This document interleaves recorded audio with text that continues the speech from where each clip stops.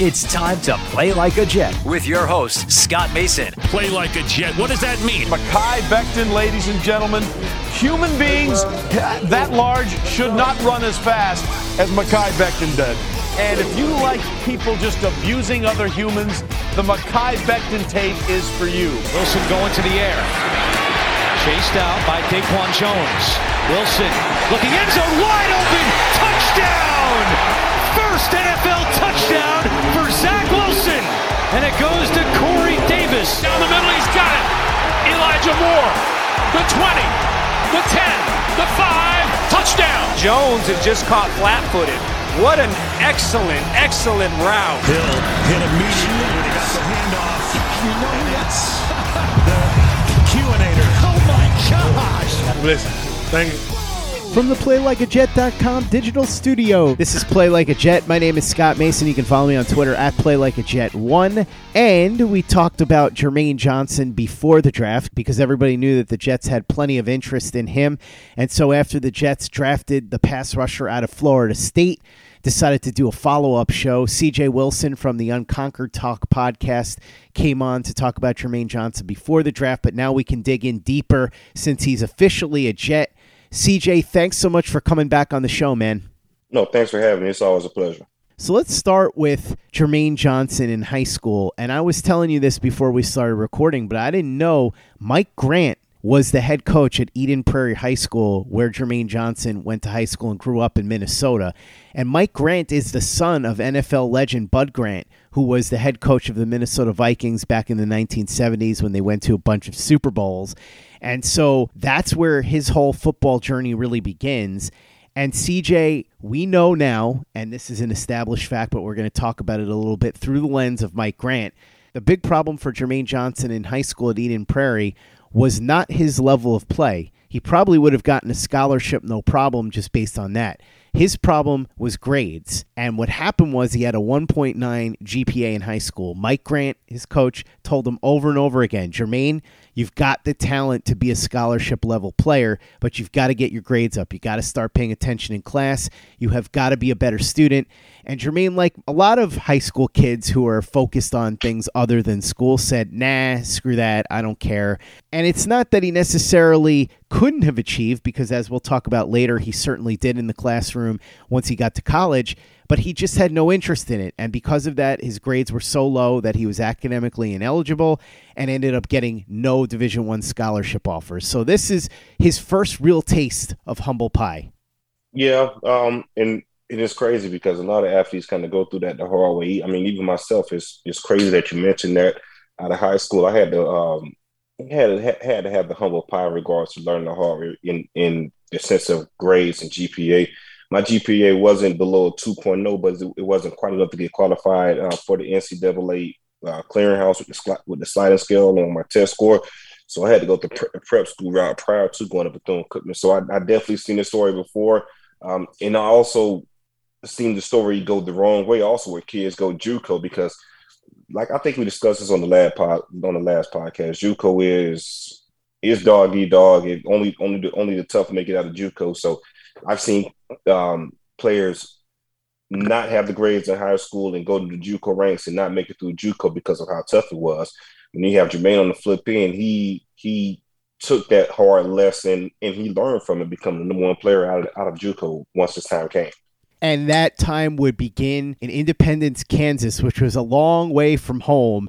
And it was not what he had envisioned. He thought he was going to be getting a Division I scholarship, but instead, as we said, he eats the humble pie and he goes with Jason Brown, who was the head coach at Independence College in Kansas and who is legendary for being one of the best junior college coaches in the country. He convinces Jermaine Johnson, come with me, and I will get you to the point where you will get a Division I scholarship as long as you put in the work. And so Jermaine Johnson this time around decides he screwed up his first opportunity. He's not going to let it happen again. So he goes with Coach Jason Brown to Independence. They just so happen to be filming the show Last Chance U, which Jermaine Johnson said he didn't really want any part of. he was obviously a part of it. If you watch the show, you know that, but he didn't really want to be focused on, and he could have been focused on a lot more. If you watch the show, you realize that for a guy who was the best player on that team, he wasn't nearly the focal point that he could have been on that show. So he goes there and he decides he's going to buckle down on his studies, and he's going to become not just the best football player he can be, but the best man he can be and the best student he can be. And all of a sudden now his GPA is above a 3.0, which proves that he is not just some dumb jock who can't achieve in the classroom. He just was unmotivated. Now that he's motivated, he's able to get those grades. So it shows that he's the sharp kid that his head coach in high school, Mike Grant, thought that he was, and thought that he was capable of proving he could be in the classroom. And then he goes out and he achieves to incredible levels at Independence in Kansas. He becomes, as you said, the best junior college player in the country through 2 seasons. There's a scene in the show, and if you go back and watch it, you'll see, where he makes an incredible play to save a game and preserve a victory for the team when one of its rivals was driving down the field to try and steal a victory. So Jermaine Johnson decides that he's going to swallow his pride, go all the way to Independence, Kansas. He's going to improve his grades, and he's going to become that best version of himself on the football field as well. And he does it. Jason Brown helps him get there, and he becomes the top junior college player in the country. As you said, CJ, it's very easy to go the other way, to have your dreams crushed, to lose all motivation, and to get swallowed up in JUCO. But instead, Jermaine Johnson thrives and becomes the best in the country. Yeah, so it's just a testament to his hard work and dedication to his craft, and realizing his faults the first time, and just realizing how bad he wanted it in the first place. You know, once you get stuck into a situation like that, the bell, the light can kind of go on in your head, so to speak, and you can realize, you know, everything that you had that you could possibly take for granted can be taken from you. And the harder you work, you can achieve all your goals. And there's nothing that can really stop you. So if you put the same work ethic and the same mindset that you put on the athletic side and to the academic side, you can accomplish big things. And that's exactly what Jermaine did at Independence, becoming the #1 player in the country. Going back to his high school coach, we said the talent wasn't an issue. You know, you have everything it takes to be a scholarship player. So once the hard work and talent came together, and his body developed also. He was a small kid coming out of high school. We got to remember that he was only like 213 pounds. Got the Independence, worked his butt off in the weight room. So once all of that came together along with the academic side, that's when we got the #1 player in the country. And he got an opportunity to play with his brother at Independence as well. His brother, who had seen his own dreams dashed, he was trying to earn his way to Division I, but he had to step away from the community college he was going to come home and work full-time because their mother had been in an accident, so somebody had to be around to take care of her. But eventually, Jason Brown comes and gets Vidal and reunites him with Jermaine, and the two brothers play together. Very close-knit relationship there with Jermaine Johnson, his brother, and his mom. And it helped motivate him, too, because, as we said, he got to be the #1 JUCO player in the country. And this is where the journey gets interesting, and he starts on the road to where he is now. He's at a showcase at the University of Kansas for junior college players, and he gets called to the office of the head coach of the University of Kansas, and they tell him they want to offer him a scholarship, full ride to go to the University of Kansas. And Jermaine Johnson said at that moment he broke down and started crying because this is everything he always wanted. But then he stopped and thought about it and said, you know what? As great as this moment is, it's not going to be my only offer. So I have to compose myself. I know I'm going to get offers from other places. I'm the #1 ranked JUCO player in the country. But at that moment is when Jermaine Johnson realized he had arrived. And as you said, hadn't been swallowed up by the JUCO bubble. Yeah, so getting that first scholarship offer, man, it's no feeling like it. Like Jermaine said, many more came after that, but we're not highlighting the other ones. He's highlighting that first one, even though it's from University of Kansas. Not a strong football program, but at the same time, it's a D1 offer, Big 12. It's something you've been working for, like you just said. And once you actually get that offer, no matter where it's from, it's just a life-changing experience and a great feeling in regards to all of the hard work that you put in classroom, football, classroom, the practice field, weight room, whatever it may be. Paying off and you're getting your dividend in regards to scholarship. So it's definitely a blessing, and it's nothing like that first scholarship, and it's a big moment for him as he should cherish that one. So that one should be, well, it probably is in how he speaks about it, up there with the Georgia offer and the FSU offer, getting that first one from Kansas. Play like a Jet. Play like a Jet. CJ, as we said, Kansas was the first, but they were not going to be the last school that would make an offer of a full scholarship to Jermaine Johnson. But Jermaine Johnson knew that no matter who offered him scholarships, there was one place he wanted to go. And it wasn't necessarily because of the school. It was because of one person. When he was a junior college player, there was a coach named Dan Lanning, who, if you know anything about college football, you know him well. He's currently about to become the head coach of the Oregon Ducks, taking over for Mario Cristobal, who, CJ, as you well know, is about to take over as the head coach at the University of Miami. But Dan Lanning, when he came to watch Independence, he was a position coach at Memphis, and he really took a liking to Jermaine Johnson, and they became close. And Johnson said to him, I really like you. I want to play for you someday. And Dan Lanning looked at him and said, I have a feeling that's not going to be a problem. Neither one of those two ever forgot that. So when Jermaine Johnson became the top JUCO player in the country, and he had all these offers, he got an offer from Georgia, where Dan Lanning was now a position coach. And he decided that he wanted to go all the way to Georgia from Kansas. This wasn't Minnesota. This wasn't Kansas. He was going to go halfway across the country to go play for Georgia because he believed in Dan Lanning and Dan Lanning believed in him. And this is a theme that we're going to get into when it comes to Florida State. You know this well, CJ, as it pertains to relationships with coaches. But Dan Lanning and Jermaine Johnson made that connection when he was at Independence, and it would pay off for both parties as he gets a full scholarship to the University of Georgia. Lanning gets his man, and Jermaine Johnson gets to play for the guy that he trusted the most. And it's crazy you mentioned that as far as, Dan Lanning, and he recruited him back at Memphis because the head coach at that time, and the head coach of the Memphis Tigers was Mike Norvell, the current head coach at FSU that helped recruit Jermaine Johnson to FSU. Not jumping ahead, but it's just crazy that you mentioned that as far as where the relationship kicked off, and the head coach at that point in time was, in fact, Mike Norvell. So you get the offer from Georgia, come to an elite program, probably second best program in the SEC. Kirby Smart's done a terrific job in molding that in the likes of what Nick Saban did at Alabama. So you come to Georgia, it's talent everywhere, great facilities, great everything. You get there, you play, but you're not playing how you want to play. So Jermaine is playing there, but he's a rotational guy. Everyone knows the talent that Georgia has. Hell, I mean, I don't know the numbers.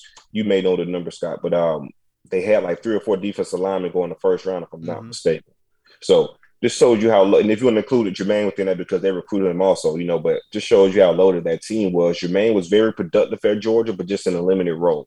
Well, and the interesting thing there, too, is that Jermaine Johnson was the number 1 JUCO recruit in the country, but Georgia also got the number 1 high school recruit in the country on defense, a gentleman who you may have heard of, CJ. His name's Nakobe Dean. So they got Nakobe Dean and Jermaine Johnson the same offseason, and Jermaine Johnson goes in there, and like you said, he was a rotational player, very good player, effective when in there, but was playing less than 30 snaps a game. And so even though he was somebody that was producing for Georgia, he felt like he needed the opportunity to show what he could do on a broader level and be a starter and be somebody that played the majority of snaps. And it wasn't going to happen for him at Georgia. This wasn't necessarily anything against him. It was because, as you said, look at the guys that got drafted off of that defensive line. You had Devontae Wyatt, Jordan Davis. That defense is one of the best defenses in college football of the last 2 decades. We saw all the players from there that ended up getting drafted into the NFL in this past draft. They won the national championship after all. And so he decides he's going to enter the transfer portal, and CJ, he picks Florida State. Now, why does he pick Florida State? 2 reasons. The first reason is because growing up, he remembered really enjoying Dalvin Cook. That was his guy, and he loved the Florida State program. The second reason is because, you mentioned it before, Mike Norvell reached out to him and said, I need you here at Florida State. I really believe in you. I think you can do big things here. I need you to help me resurrect this program. He believed that Jermaine Johnson was going to be one of the key pieces of the puzzle to helping Florida State get back to where they had been. And CJ, you know this painfully well. Florida State has been going through a down period. They are not the Florida State that they had been years past, going to national championships, competing at the highest levels. This has not been the best period for Florida State. So Jermaine Johnson feels like he can get in on the ground floor, help resurrect this program that he was a fan of as a kid, and he had that connection with Mike Norvell, who he said did a fantastic job of convincing him to come to Tallahassee. Yeah, so Mike had the perfect pitch, and he was 100% right. Come be a cornerstone in regards to rebuilding Florida State. When you rebuild Florida State and people talk about, the players that got us back to where we were, the players that got us back to the glory days, just the building blocks, the pillars for the Mike Norvell era and just rebuilding Florida State. It's going to be Jermaine Johnson. That's going to be the name that pops in your head. He's going to be the guy that you think of the most, not just because of the play on the field, but just his attitude and everything he brought to the program. He brought a winning mentality to the program coming from Georgia. He brought a worksman mentality coming from Georgia. And just not necessarily, we're going to say we're going to be great, we're going to do this and do that, but you have to actually do things and you got to prepare yourself in order to be great. And we, as a team, FSU, we didn't have that. They didn't have those type of guys, or as far as who to look towards in a situation like that. So you bring in Jermaine Johnson, who not only is a pillar in regards to, his play on the field, but just everything he done from a leadership standpoint. So Mike Norvell pitched that message home to Jermaine, and it worked. I mean, you go from playing at Georgia, where you could be a guy, win a national championship, may go first round, have not limited stats, you have shared stats, but you won't be a guy that possibly will be remembered forever at Georgia. Mike Norvell pitched that, hey, you could be a legend at Florida State. And once you're a legend at Florida State, man, you're loved forever. And Jermaine witnessed that, within his one season. This fan base is really passionate when it comes to the guys that give their all to on the field. And Jermaine Johnson was that. And everything Mike Norvell pitched to him within that time frame was 100% true. What's crazy to me, CJ, is that here's a guy coming in as a transfer. And yes, he was older, so he had more experience, more seasoning, a couple of years at the JUCO level and a couple of years with Georgia. So it's not like he was coming in as a freshman, but still brand new to the program. And yet Mike Norvell and the defensive coordinator, Adam Fuller, who I joked with you before we started recording, makes me think of 21 Jump Street, because that was the name of the captain on 21 Jump Street, played by Stephen Williams, Adam Fuller. They trusted Jermaine Johnson immediately to be the leader of the defense, which is crazy to me. Again, I know he's older and he's got experience, but still, he's never set foot on the field for Florida State, and they're already looking at him to lead the defense. Tell me about what you remember about this. Was this sort of a surprise to Florida State fans at the time that they were going to lean so heavily on this new guy? No, not at all, because the year before we lost two defensive ends to the draft, and Joshua Kane, though, in the fourth round. And we also lost Janoris Robinson in the fourth round, two defensive ends that went in the fourth round for FSU prior. So it was a huge need for defensive end. And even with those two guys, the pass rush just wasn't there. Neither one of them had either five plus sacks individually. So we still needed a big need for a pass rush that we haven't had since Brian Burns went to the NFL a couple of years ago. So that's been a big void for the FSU defense, something that we have been desperately looking for. And Jermaine Johnson fit that bill. And to your point about the leadership, to be quite honest with you, man, the previous classes prior to Jermaine Johnson, they just weren't good leaders on the field. And the young guys at Florida State at the time didn't have a good example of what leadership really is, of how the upperclassmen in the program should carry themselves as far as example for the underclassmen to follow suit. When you have a program, a built-in program, say for instance, let's use Alabama for an example. There's a standard at Alabama. The culture is set. Nick Saban has set that culture. The players understand that culture. So once you have a culture set, it's like an ever-ending cycle.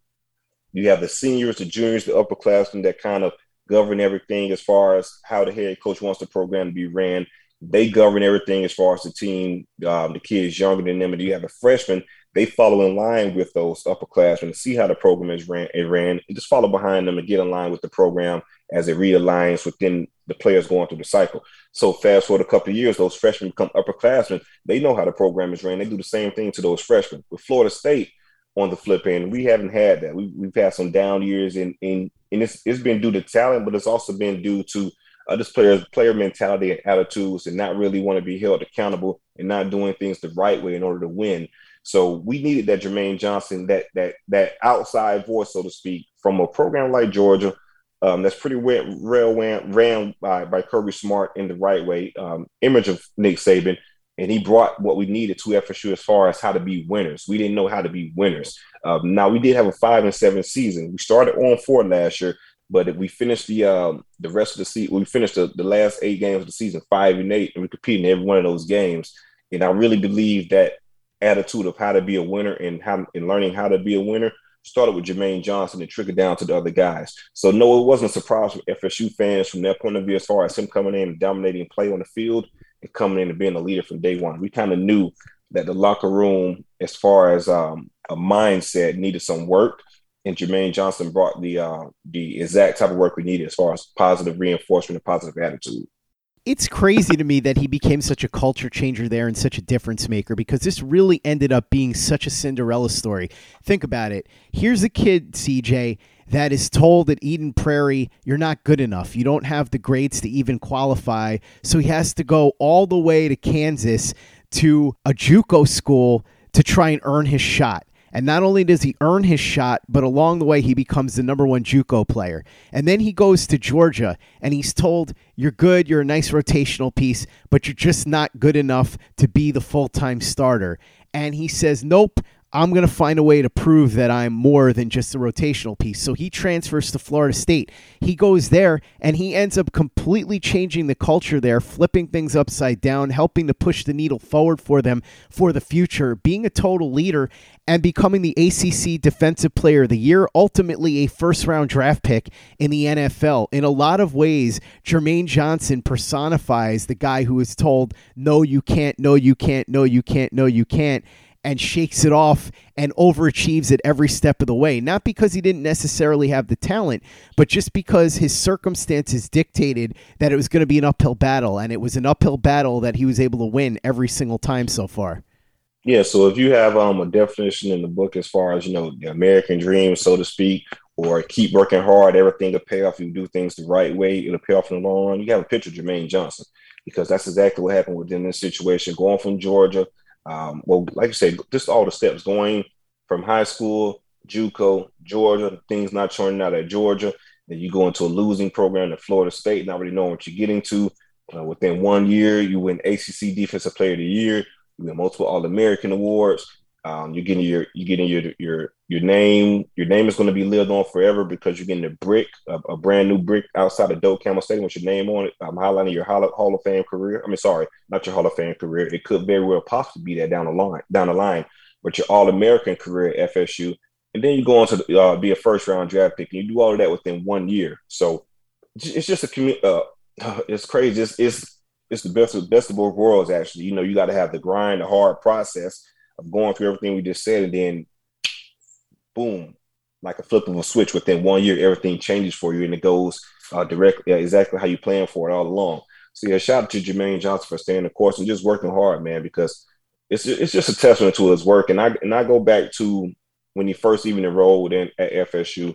When you got the February workouts, January workouts, the tone was set then, man. How he worked hard in the weight room was one of the examples I was talking about, with showing the players how it should be done, what winners do, and what winners do, and if you want to win, these are the steps you have to take in order to win. So when you have your best player on the team leading by example, working hard, being first in sprints, giving his last as far as reps on squats or bench press, that type of deal, it's a trickle down effect, man. And I'm a real component of hard work pays off, and you're going to get rewarded for your hard work one way or another. And Jermaine Johnson is definitely a testament to that. And he'll be forever entrenched as a Seminole. I mean, we talk about 1 year at FSU, but within that 1 year, he's been endeared within Seminole fans' hearts. He's a legend. We love him forever. I mean, it's something that it's hard to fathom when you think about it in the grand scheme, to be a legend at a school like FSU within 1 year. But that just shows the type of talent and also the type of